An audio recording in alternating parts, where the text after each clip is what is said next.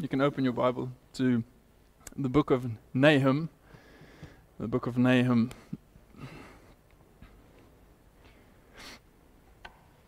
Some people say the book of Nahum is as difficult to find as happiness.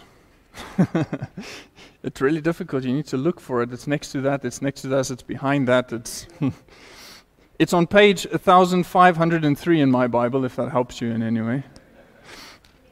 After the book of Micah. So last time when we were going through the minor prophets, we finished the book of Micah. And I was wondering today, how am I going to introduce the book of Nahum? And the reason I say that is, the minor prophets obviously speak about judgment and God's wrath and God's displeasure with His people, with other nations. It also speaks then about the prophecy of a future and all these things. But the book of Nahum is just God's wrath on Nineveh. There is very little, let me say at least hope for Nineveh in this story. So I was thinking, how do I bring this across? But you know what? God's word is His word. The book of Nahum is written for a reason. And if that means we need to take something from that and see where we need to learn from, then that is what God wants us to hear. But I think at the same time, we praise God if you're saved, that you are not under God's wrath. And I think because you'll see the severity of His wrath in this book. And so we need to make sure that we're not under that wrath. So I want to do, let me just give you an idea of what I will be attempting today. It helps me, I hope it helps you. So we're going to have an introduction. And in that introduction, we will be looking at the history, what led up to this point. We will be looking at the man, Nahum, and we will be looking at the book. In other words, what is the content of the book and why is it written and all of that. And then after our intro, we will have a sermon. This has actually been the habit throughout all the minor prophets. What must I do? Okay. Through all the minor prophets is to give you an idea. The idea is the minor prophets are really not well known to most people, and I think there's a lot of valuable things that we can learn from them. So I want to give you this part, but I don't want to neglect that part. And so this sermon will be titled Lessons. There's not space for this. Lessons from Nineveh. If you're not sure of where this plays off, I will tell you now. The history. So if you've been following along, you'll know that Jonah, in the year 760 before Christ, we had Jonah. And approximately, and he preached to the city of Nineveh, the capital of the Assyrian Empire. And the Assyrian Empire was taking over the world in that time, and they were the strongest force, and they were brutal in their conquering.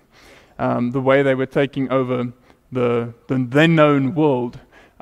Their brutality was unlike any other nation before them. They would rip open pregnant women because they believed that the gods of that city that they took over was dwelling in those pregnant women. They would kill the children. They would only take the adults with them. And then they would take the adults into captivity. That's what you'll know, that Israel and Judah was also taken into captivity. So they get taken into captivity, so they get taken to strange lands, and then they become slaves in those countries. Oftentimes, these people that are taken captive would be impaled and would be sacrificed to their gods. They would have beheading feasts where they would behead these people. And that would be a competition between them as to who could sacrifice the most to the gods. And so God was seriously displeased by these people of Nineveh. And so Jonah goes and Jonah preaches to these people in Nineveh. And what happens? They repent.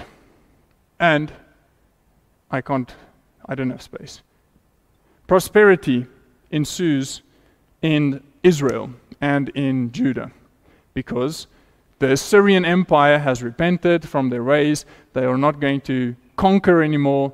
And so that king, that generation of the Ninevites then stay in their town without conquering. And so Israel prospers, they do well. We looked at that back in Amos, we looked at that at Hosea, and how Amos and Hosea preached in this time of the prosperity of Israel, and how they rebuked Israel for the way they lived in this prosperity and absolutely neglected their God.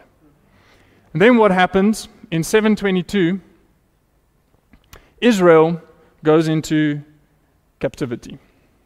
Assyria, after they had repented, generation passes, the next generation rises, and they sort of start heading back to their previous ways. And they conquer Israel. They do not conquer the southern tribes, Judah, but Israel goes to captivity. That's where the 10 lost tribes of Israel comes from, is in 722. Now, after 722, and by the way, this is where Micah, that's where we were last time. That's where Micah came. Micah.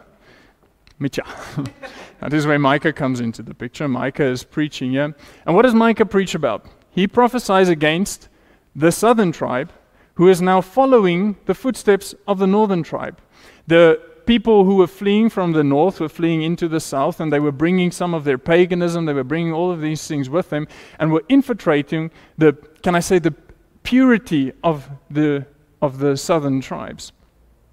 And so Micah starts preaching against that, and how this influx is coming, and how they need to resist against that.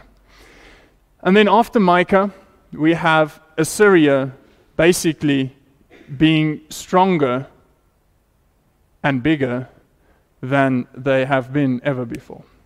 And now this is where all this cruelty is going on with the Assyrians towards all these other people. And in this period, you have about 8 kings of Assyria before we get to Nahum. Now, Nahum is approximately in 640, give or take. So you can see from there, when Nineveh was preached to here when Nineveh is preached to again is 120 years. And here is the destruction of Nineveh in 612. This is when Nineveh is only destroyed. So you have Nineveh preached, Nineveh repents. 120 years past, God is long suffering with Nineveh throughout all this time. Finally, Nahum comes and doom is proclaimed to Nineveh, and then only 30 years later does it actually happen. So to say that God is not long-suffering with absolute brutality and absolute sin in a nation would be a completely false statement to make. He did give them a lot of time to repent. And it's not necessary to go into all the gore, but if you want to, go read about the Assyrians and the way they pillaged and the way they conquered, and how absolutely depraved they were as a people. And so when Nahum comes to the scene, he has seen and he has heard of Israel's captivity. He has seen what has happened to those people. He has seen how the Syrians, he's even seen how a town in Egypt, which would be Assyria's main opponent, has been absolutely destroyed. The people have been taken captive. You actually read about that in the book of Nahum. So Nahum has seen this brutality of these Assyrians. And the Lord gives Nahum a vision. And that's what the book of Nahum is about. It's about Nahum's vision about the destruction of these Ninevites, this Assyrian power. Before we get into that, who is Nahum? Nahum is only mentioned in Nahum chapter 1, verse 1 in the Bible. He's not mentioned anywhere else. Nahum does also not give any narrative. He doesn't tell a story. He's just giving his vision. So in other words, he doesn't give any background really of which kings. He doesn't give any background about himself. So we don't know who Nahum really is. We know he was a prophet. He says in Nahum chapter 1, verse 1, he says, the burden of Nineveh, the book of the vision of Nahum, the Elkoshite. So we know he is from Elkosh. But you know what we know about Elkosh? Nothing. So he is an unknown man from an unknown town. Now there are theories as to where Elkosh is. There's a place in modern-day Iraq which is called Elkosh, but it's spelled with an A and then a Q. Elkosh. And that would be interesting if that is where he is from, because that means modern-day Iraq is where the captives went from the northern tribes. So maybe he was taken in captivity, and he was in that captive land, and from there is where he started prophesying against the Ninevites.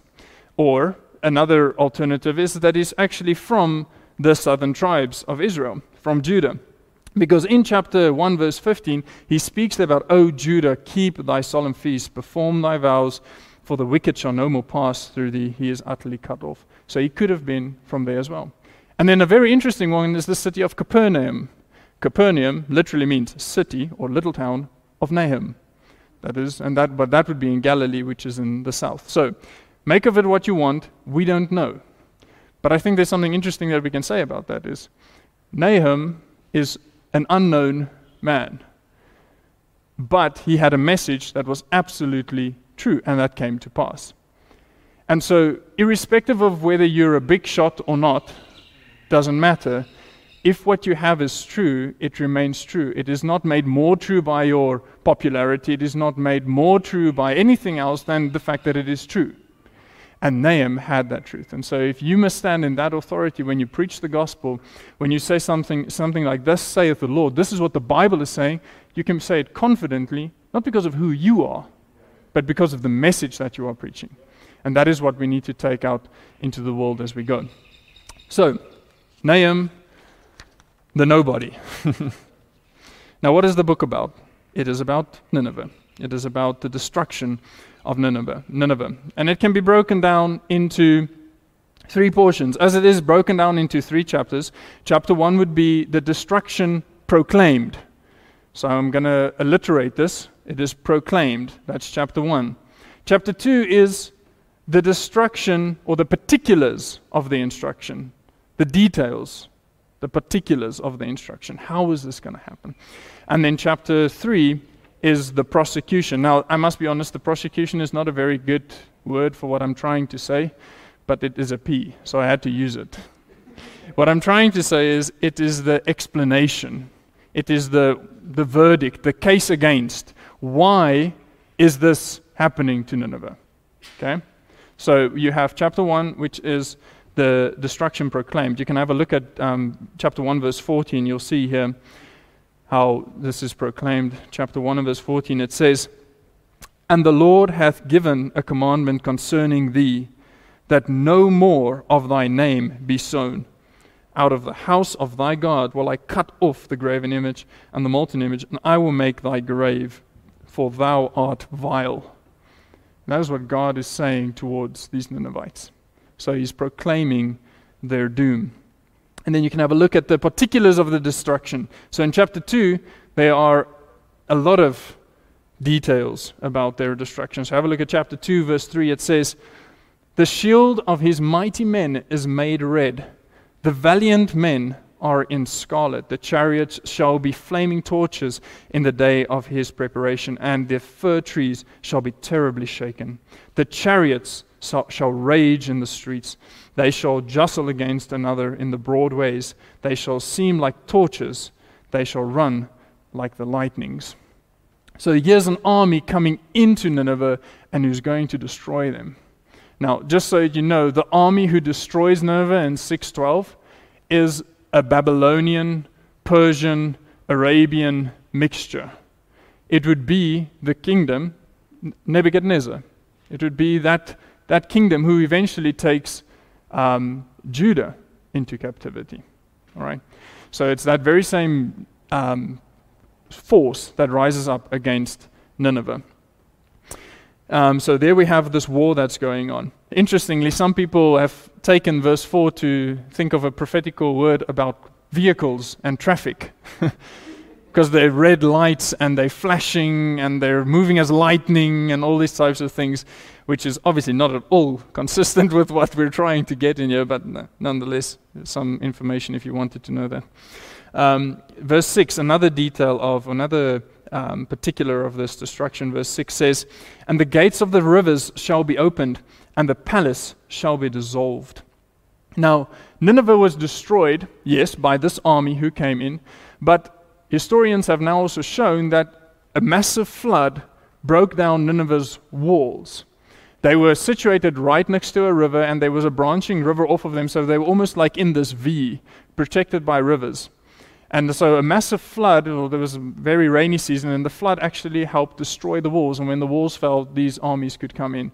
So this is consistent with the prophecy that the rivers shall be opened and the palace shall be destroyed.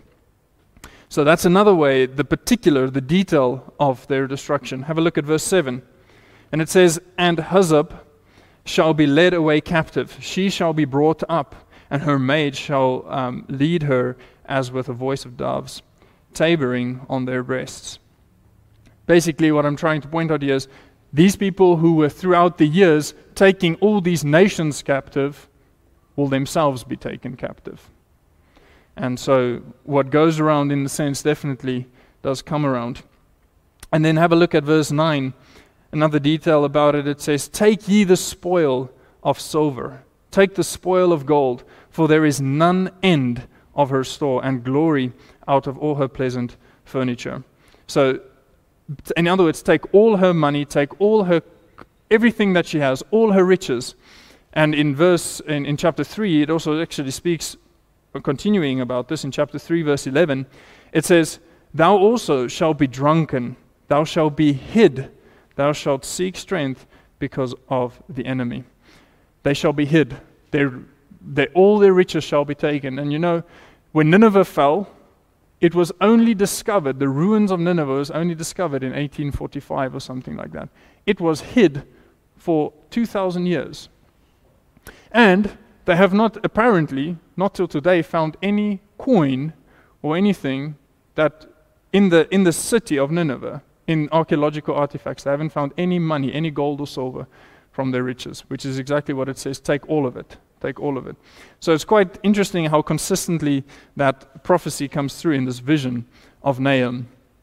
And then lastly, as I said, the third division of this vision would be chapter 3, which is the prosecution, or the reason behind their captivity. So we'll look at 3 reasons for their destruction.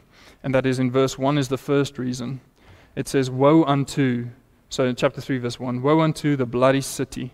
It is full of lies and robbery, and the prey departeth not. The noise of a whip, the noise of a rattling of the wheels, and of the prancing of horses, and the jumping of the chariots." So these were just a whoremongering people, and in verse 3 it actually speaks about the great multitude of carcasses over which these people had to walk because of how destructive they were. So the first thing that God punishes them for is for their cruelty. That's the first verdict, the first thing that's brought in against them. The second thing that's brought in against these Ninevites is their whoredoms. Have a look at verse 4 of chapter 3. It says, "Because of the multitude of the whoredoms of the well-favored harlot, the mistress of witchcraft, that selleth nations through her whoredoms, and families through her witchcrafts." So the second reason God destroys them is for their whoredoms. Now that is the whoredoms of nations, where they literally take a nation and sell a nation as if it's worth nothing. And so that both in their paganism, whoredom, and all these sexual perversions were part of their religion, but also how they treated other nations is absolutely disgusting in God's sight. And then the third reason, reason why God is punishing them is in verse 8. It's Nineveh's pride. In verse 8 it says, God asks them, "Are thou better than populous No?" Now, No, this is actually Thebes in Egypt. It is No Ammon, which means the town or the city where Ammon, the god, is worshipped. So, "Art thou better than this populous No, that was situate among the rivers, that had the waters round about it, whose rampart was the sea, and her wall was from the sea." And then it speaks about it at Ethiopia and Egypt as a strength and all these things. So he's asking, are you better than this city who has been utterly destroyed and taken captive? Do you think you are better than that? Do you really think you are this great? And so that's what Nineveh thought they were the best. They were indestructible. Nothing could touch them. And so those are the three reasons: their cruelty, their whoredoms, and their pride. And then the book of Nahum ends with verse 18 and 19, basically stating that their destruction is inevitable. It will happen, and people will celebrate it. Verse 18 says, chapter 3, "Thy shepherds slumber, O king of Assyria. Thy nobles shall dwell in the dust. Thy people are scattered upon the mountains, and no man gathereth them. There is no healing of thy bruise. Thy wound is grievous, and all that hear the bruit, that's the report of thee, shall clap the hands over thee. And upon whom hath not thy wickedness passed continually?" So in other words, everyone has felt their endless cruelty, and when people hear about their destruction, they will celebrate it. And there is no healing for thy bruise. And that was the end of Nineveh. That was prophesied 30 years before it happened, and so many of those details came to pass. And that is the end of how Nineveh, even though they repented back in Jonah's day, they ended in absolute destruction. So, I want to focus on lessons from Nineveh. If that is how they ended, but there was a point of repentance, what happened? What went wrong? Why did Nineveh end up where they ended up? And so I want us to look at a few lessons from Nineveh. But before we get into that, let's just pray together. Lord, we ask that you please guide us through this portion, Lord. Lord, please touch our hearts. Lord, each of us have different struggles, and each of us have different needs. But Lord, all of us, I pray, will hear from you this morning. Lord, we want to be closer to you. We want to be more like Christ. And Lord, please shape us, Lord. Even though this, even to myself, has been a hard word, Lord, I pray that you would please come quicken our hearts, give us the strength to bear it, Lord, and shape us, Lord, to be more like you. In Jesus' name we pray. Amen. The first lesson I want to point out from Nineveh, there are actually two things that I'm predominantly going to focus on. The first one is repentance is not hereditary. Repentance does not transfer from a generation to another generation. Okay? We'll go into more of that. And the second thing is God is God. I'm going to have 3 sub-points to that, but God is God. And you'll see why I say that. But the first point about repentance is not hereditary. What I mean by that is the historical and the generational obedience of Jonah, the Nineveh of Jonah's time, did not automatically transfer to the Nineveh after Jonah's time. If you're born in a Christian home, if you have parents who love and seek God, that does not mean anything for your spiritual walk. You should be thankful that you do have parents who can show you the Word of God, who can guide you into truth. You need to be thankful for that. But just because you grew up in a Christian home, just because you are in church today, because you grew up in a Christian tradition, does not mean anything for your personal repentance and walk with God. And that is so often overlooked. And even if you know that in your head, you don't always think it. I often find myself, it's Sunday, I go to church. Okay, but what is behind it? What is driving it? Is it really my heart to know God better? To hear from Him? Or is it, it would be the wrong thing to do not to go? Yes, it would, but that's not the primary reason, right? So this repentance of your parents, this repentance of a previous generation, I almost want to say you can't claim the mercy of your previous generation. God has done wonders for various countries, various tribes, various people groups. But that doesn't mean you can claim that mercy. God will have mercy on me because I am this person. It doesn't work like that. It is not generational. It is not, I want to say, it's not hereditary. Repentance is something between you and God. A walk with Him cannot be passed on by your parents. I am not holier or closer to God or saved because of anything I inherited from a previous generation. I'm thankful for missionaries who have come to South Africa. I'm thankful for my parents who got saved so that I could hear the gospel. But I am not saved because they got saved. I am not a Christian because they are Christians. I don't come to church because it is normal to go to church on a Sunday. That is not why we go.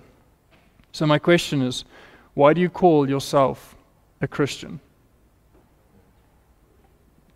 Is it personal?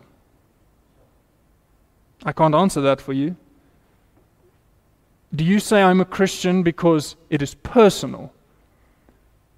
Or are you just born culturally in Christianity? Because there's a big difference. I was telling Armand and Francois yesterday that being saved, this may sound weird, but being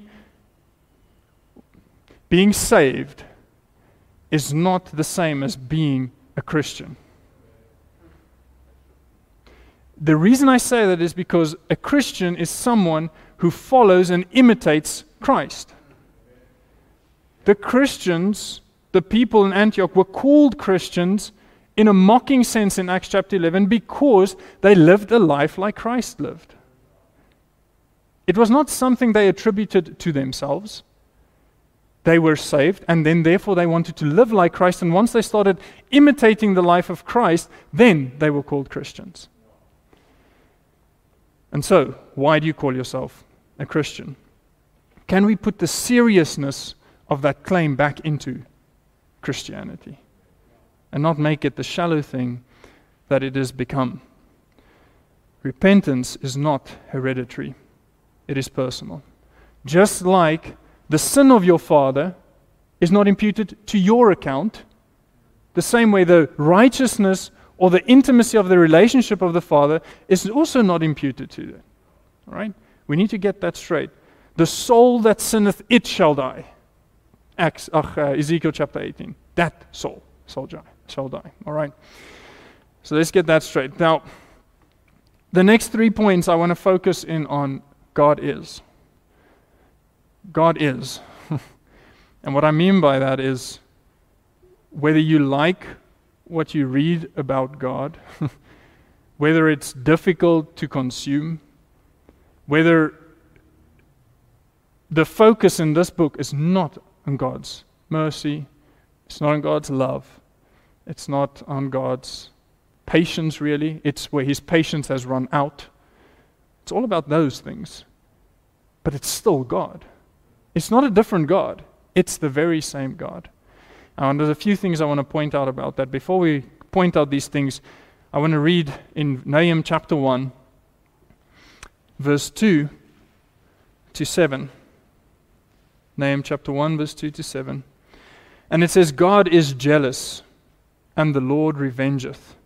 The Lord revengeth and is furious.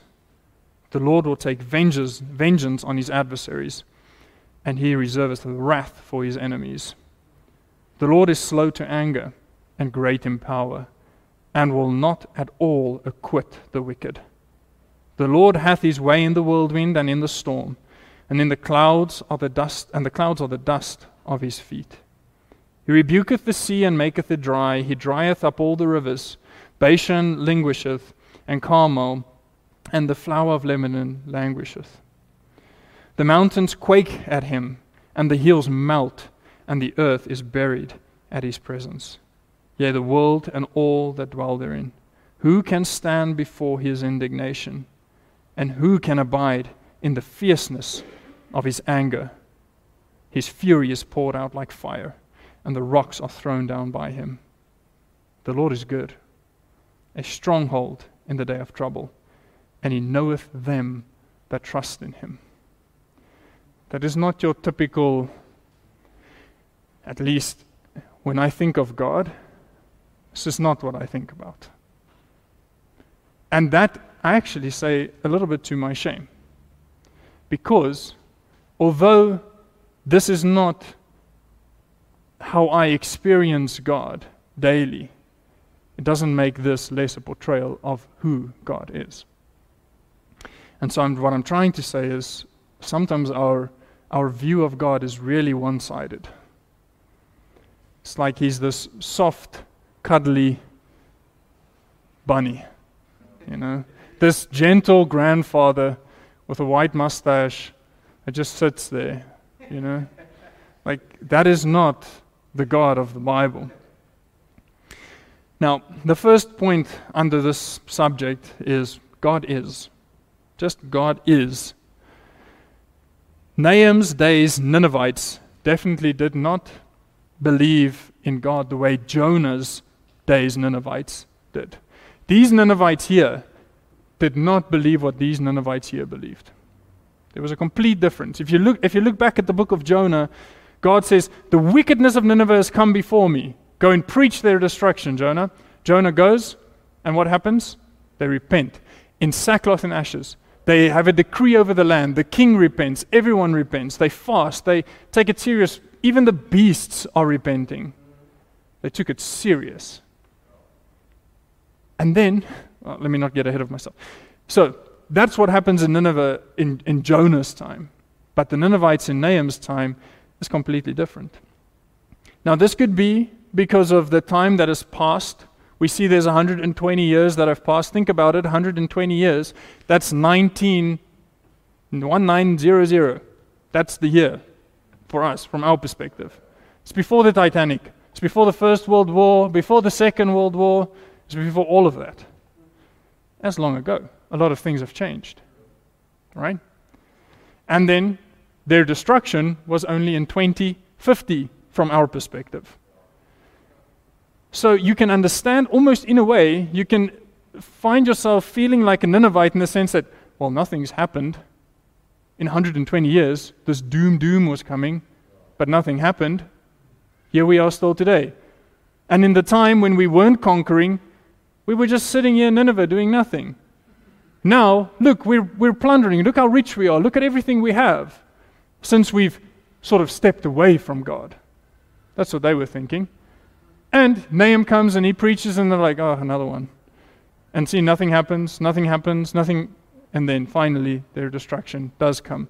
But what I'm trying to say is, time has passed and they don't think of God the way they should.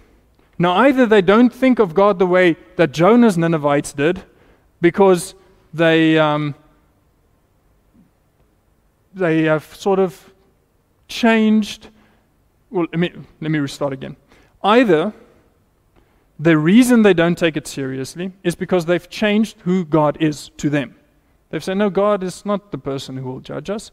Look, we're fine. God is the one who blesses us. So they've changed who God is to themselves, or they've just absolutely neglected the idea of there is a God who will judge. Now that is immediately true to us here today. If you're an atheist, if you know of atheists, they don't believe in God, and that's why they say, we don't have to worry about it. Okay? Or, if you're don't take your faith seriously, you say, well, God's fine. He won't punish me. I like the God of the New Testament. Well, let me tell you something. Revelation chapter 19 is in the New Testament. And Revelation 19 is where Jesus comes down with a sword coming out of his mouth. And he destroys. So, there is wrath on either side. Now, why am I pointing this out? Now, wait, imagine Nahum comes, or Jonah comes, and he says, I have a word of the Lord. I have this vision that I'm going to share with you. And they say, oh, no, sorry, we don't believe in your God.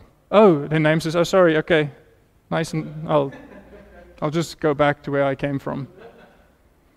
He doesn't stand back just because their view of God is one of lovingness and only that. He also doesn't step back because, oh no, we believe in the pagan gods. We don't believe in Jehovah. So we're not going to entertain this conversation. Nahum doesn't step back at that. He says, well, nevertheless, this is what God says. And so God is God. What you think God is like, or whether you think He is at all, does not mean, or doesn't change who He is.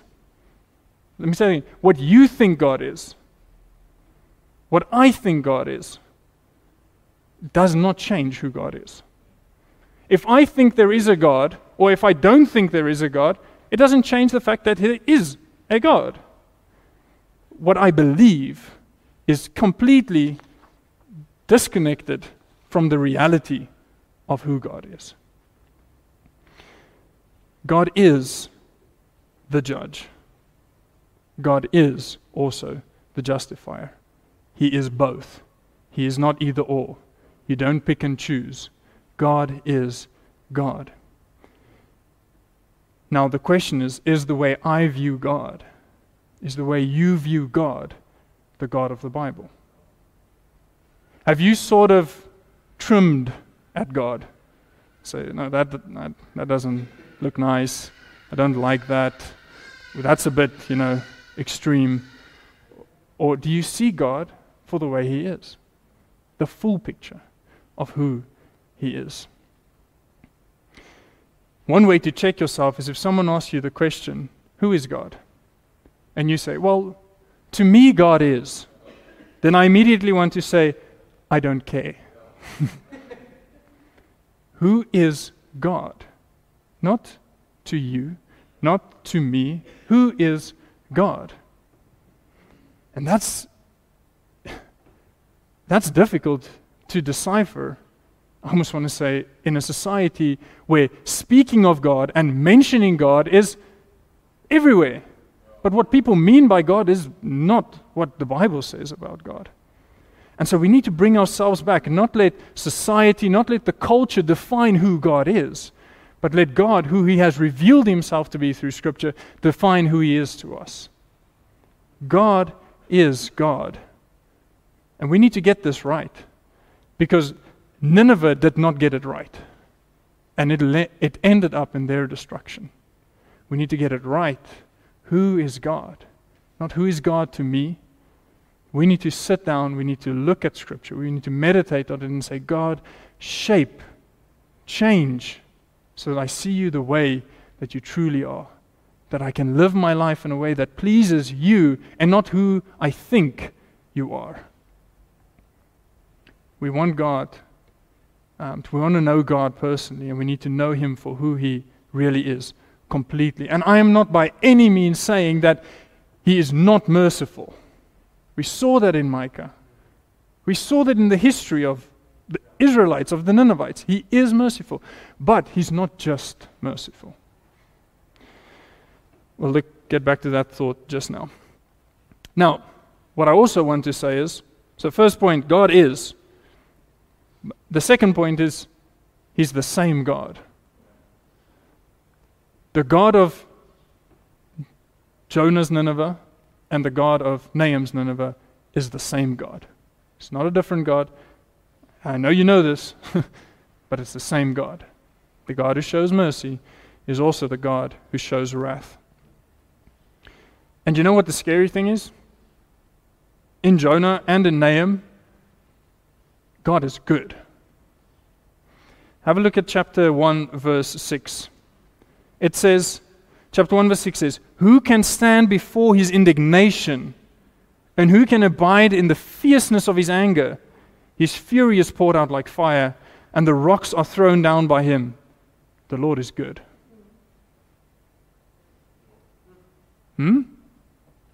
That aspect is not just good. It actually portrays God's goodness. That's like mind blown type of situation in my mind. God's goodness is shown through His wrath. It might not sit right with you, and I must say I struggle with it as well. It doesn't always sit right with me, but that's our problem. It's not God's problem. And I don't say that flippantly. I literally mean that is God. So either you take it or you leave it. But if we struggle with it, it shouldn't be, oh, well, then I'm not going to read Nahum. Let's flip over to... No, that's not how you treat it. And sort of cut Nahum off of your image of God. It is, we need to change. God, I struggle with this. I don't know how to reconcile this. God, show me. Show me how this is good. Change me. Don't try and change God in the process. Well, you can't change God, but don't try and change who you think He is. Imagine if God was this soft, people-pleaser kind of person, and so He wanted to please Jonah, and Jonah was very, very angry with God when God spared Nineveh. And so God was like, oh, shame. Okay, Jonah, I'm really sorry. I'll pour out my wrath on them. And then other people are like, but God, how can you be so wrathful? How can you just kill? Just if God says, you define who I am, then who is He? Then He is a figment of our imagination. Then He's sort of, He wants, I'll be with you. I can't. God is running around after our thoughts. The thoughts that are carnal and sinful and small, the minds that are created by God. Somehow think that we have a better grip on who God is and who God should be. That doesn't work that way. We need to say, God, my mind cannot grasp all of you. Which, by the way, is not a bad thing. But I struggle to reconcile this and that. Show me, teach me, change me. Because one day in Revelation 19, it actually speaks about how God will pour out His wrath on that great whore and the people who she deceived. And it says we'll be singing hallelujah. Finally, our eyes will be opened to how God's wrath can be good. And I don't think it's so difficult to grasp for us. Because if someone does something terrible to you, your family, something like what the Ninevites were doing, impaling them, amputating them, beheading them, all of these things, ripping open, if that happens to you, I'm sure you'd say, God, I'm so thankful you're just and that your wrath will one day make everything right.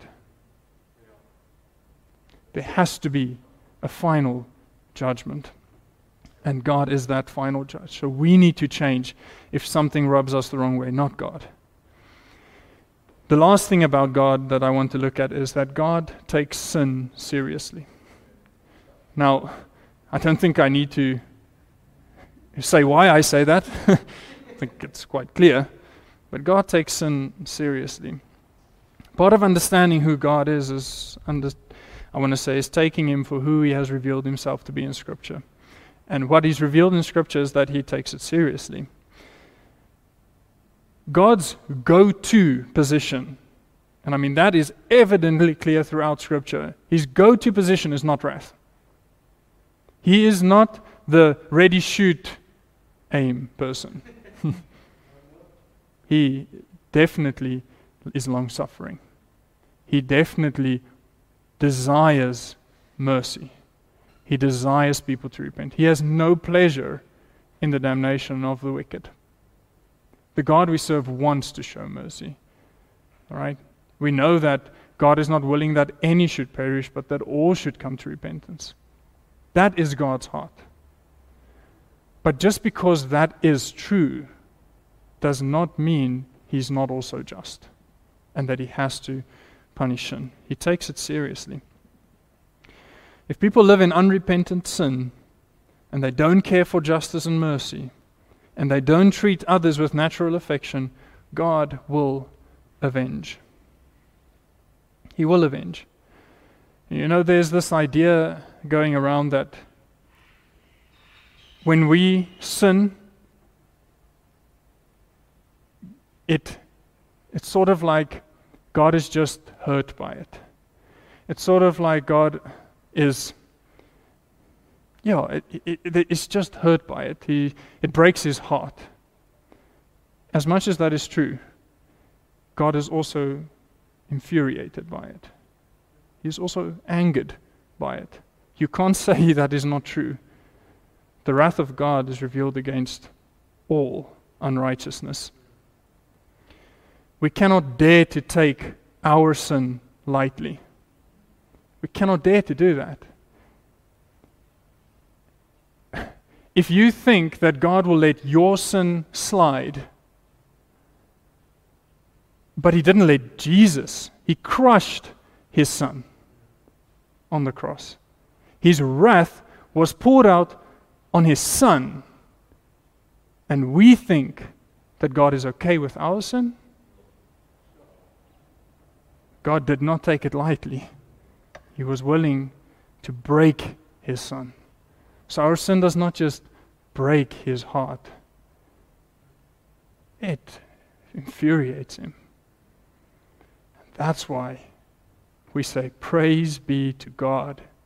Thank Jesus for taking our space on that cross. That the wrath of God was poured out on Him and not us. Because be sure that your sin will find you out. Be sure that God is not just mildly upset or displeased with sin. His wrath will be poured out. We saw it in Nineveh. We read about it prophetically in the book of Revelation. We see these things coming to pass. Are we standing here? We know that this is coming, and we're like, maybe. We'll see. You'll see?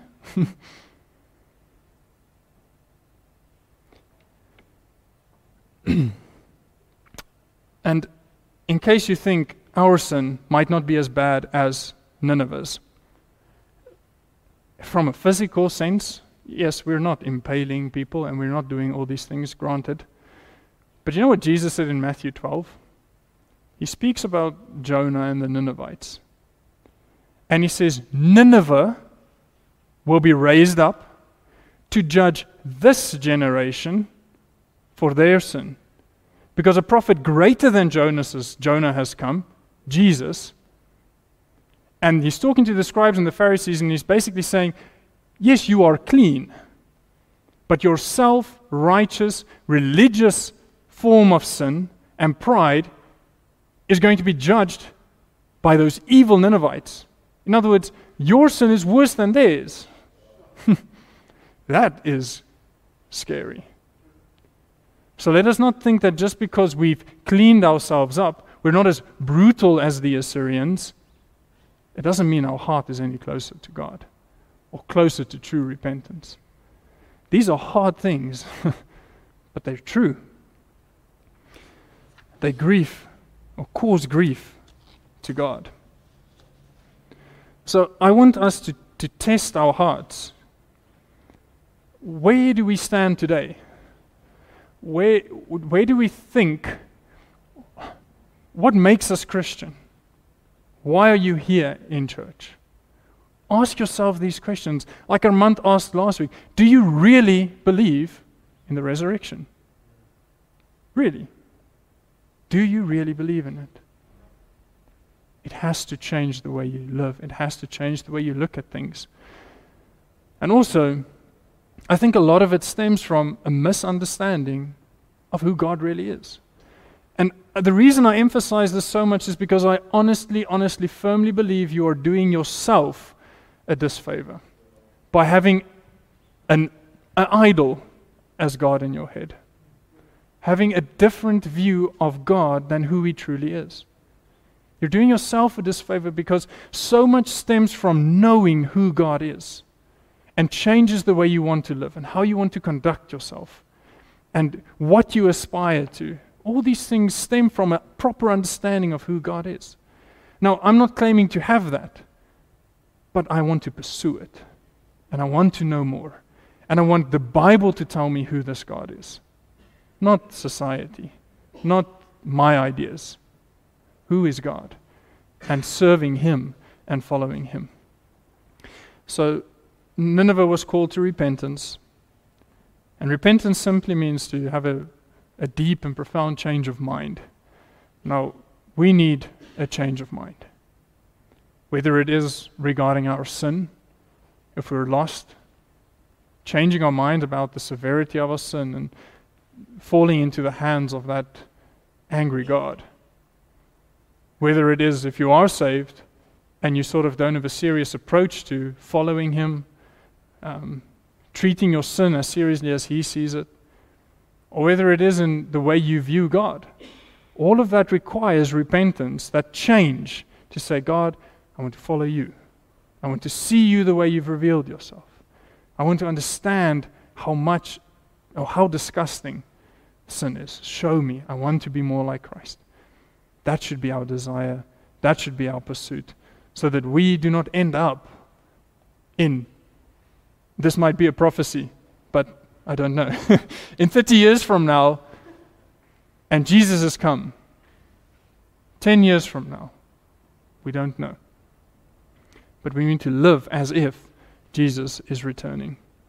So, the proclamation of God's wrath. I forgot to mention this in the beginning. Nahum's name means comfort or consoler. Now, it's in a book where there is very little comfort and consoling, but it was comfort and consolation to the people who knew God, because their greatest enemy was destroyed. And so the wrath was comfort to the people who knew God. But it was pain and anguish to the people who didn't. The same thing, God's wrath, can result in comfort, can result in consolation, or it can result in that eternal death. The same characteristic. So, how do you view God's wrath?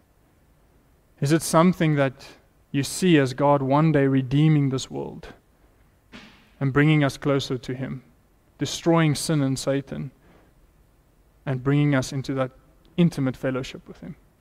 Or do you see it as something that you are in danger of? And that's the question you need to answer for yourself. But Jesus is the only way to bring us into that reconciled relationship with God. May I ask that you please stand?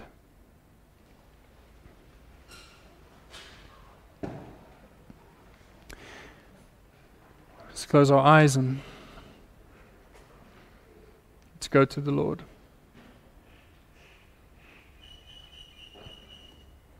Lord, this is a hard saying. But Lord, you are good. Lord, I thank you that you have shown your goodness through your mercy. Lord, we want to hold on to that, Lord, and thank you, Lord, for that goodness, that unmerited grace and mercy that you've shown to us on the cross. But Lord, at the same time that we are justified by Jesus hanging on the cross, your wrath is poured out. And Lord, you remain good in both, which is incredible, Lord. But I ask that you would please, each of us, Lord, are going to experience that just goodness, either in the punishment for sin or in the redemptive work of Jesus Christ. Lord, please come save those who are not saved. Help them see the severity of their sin and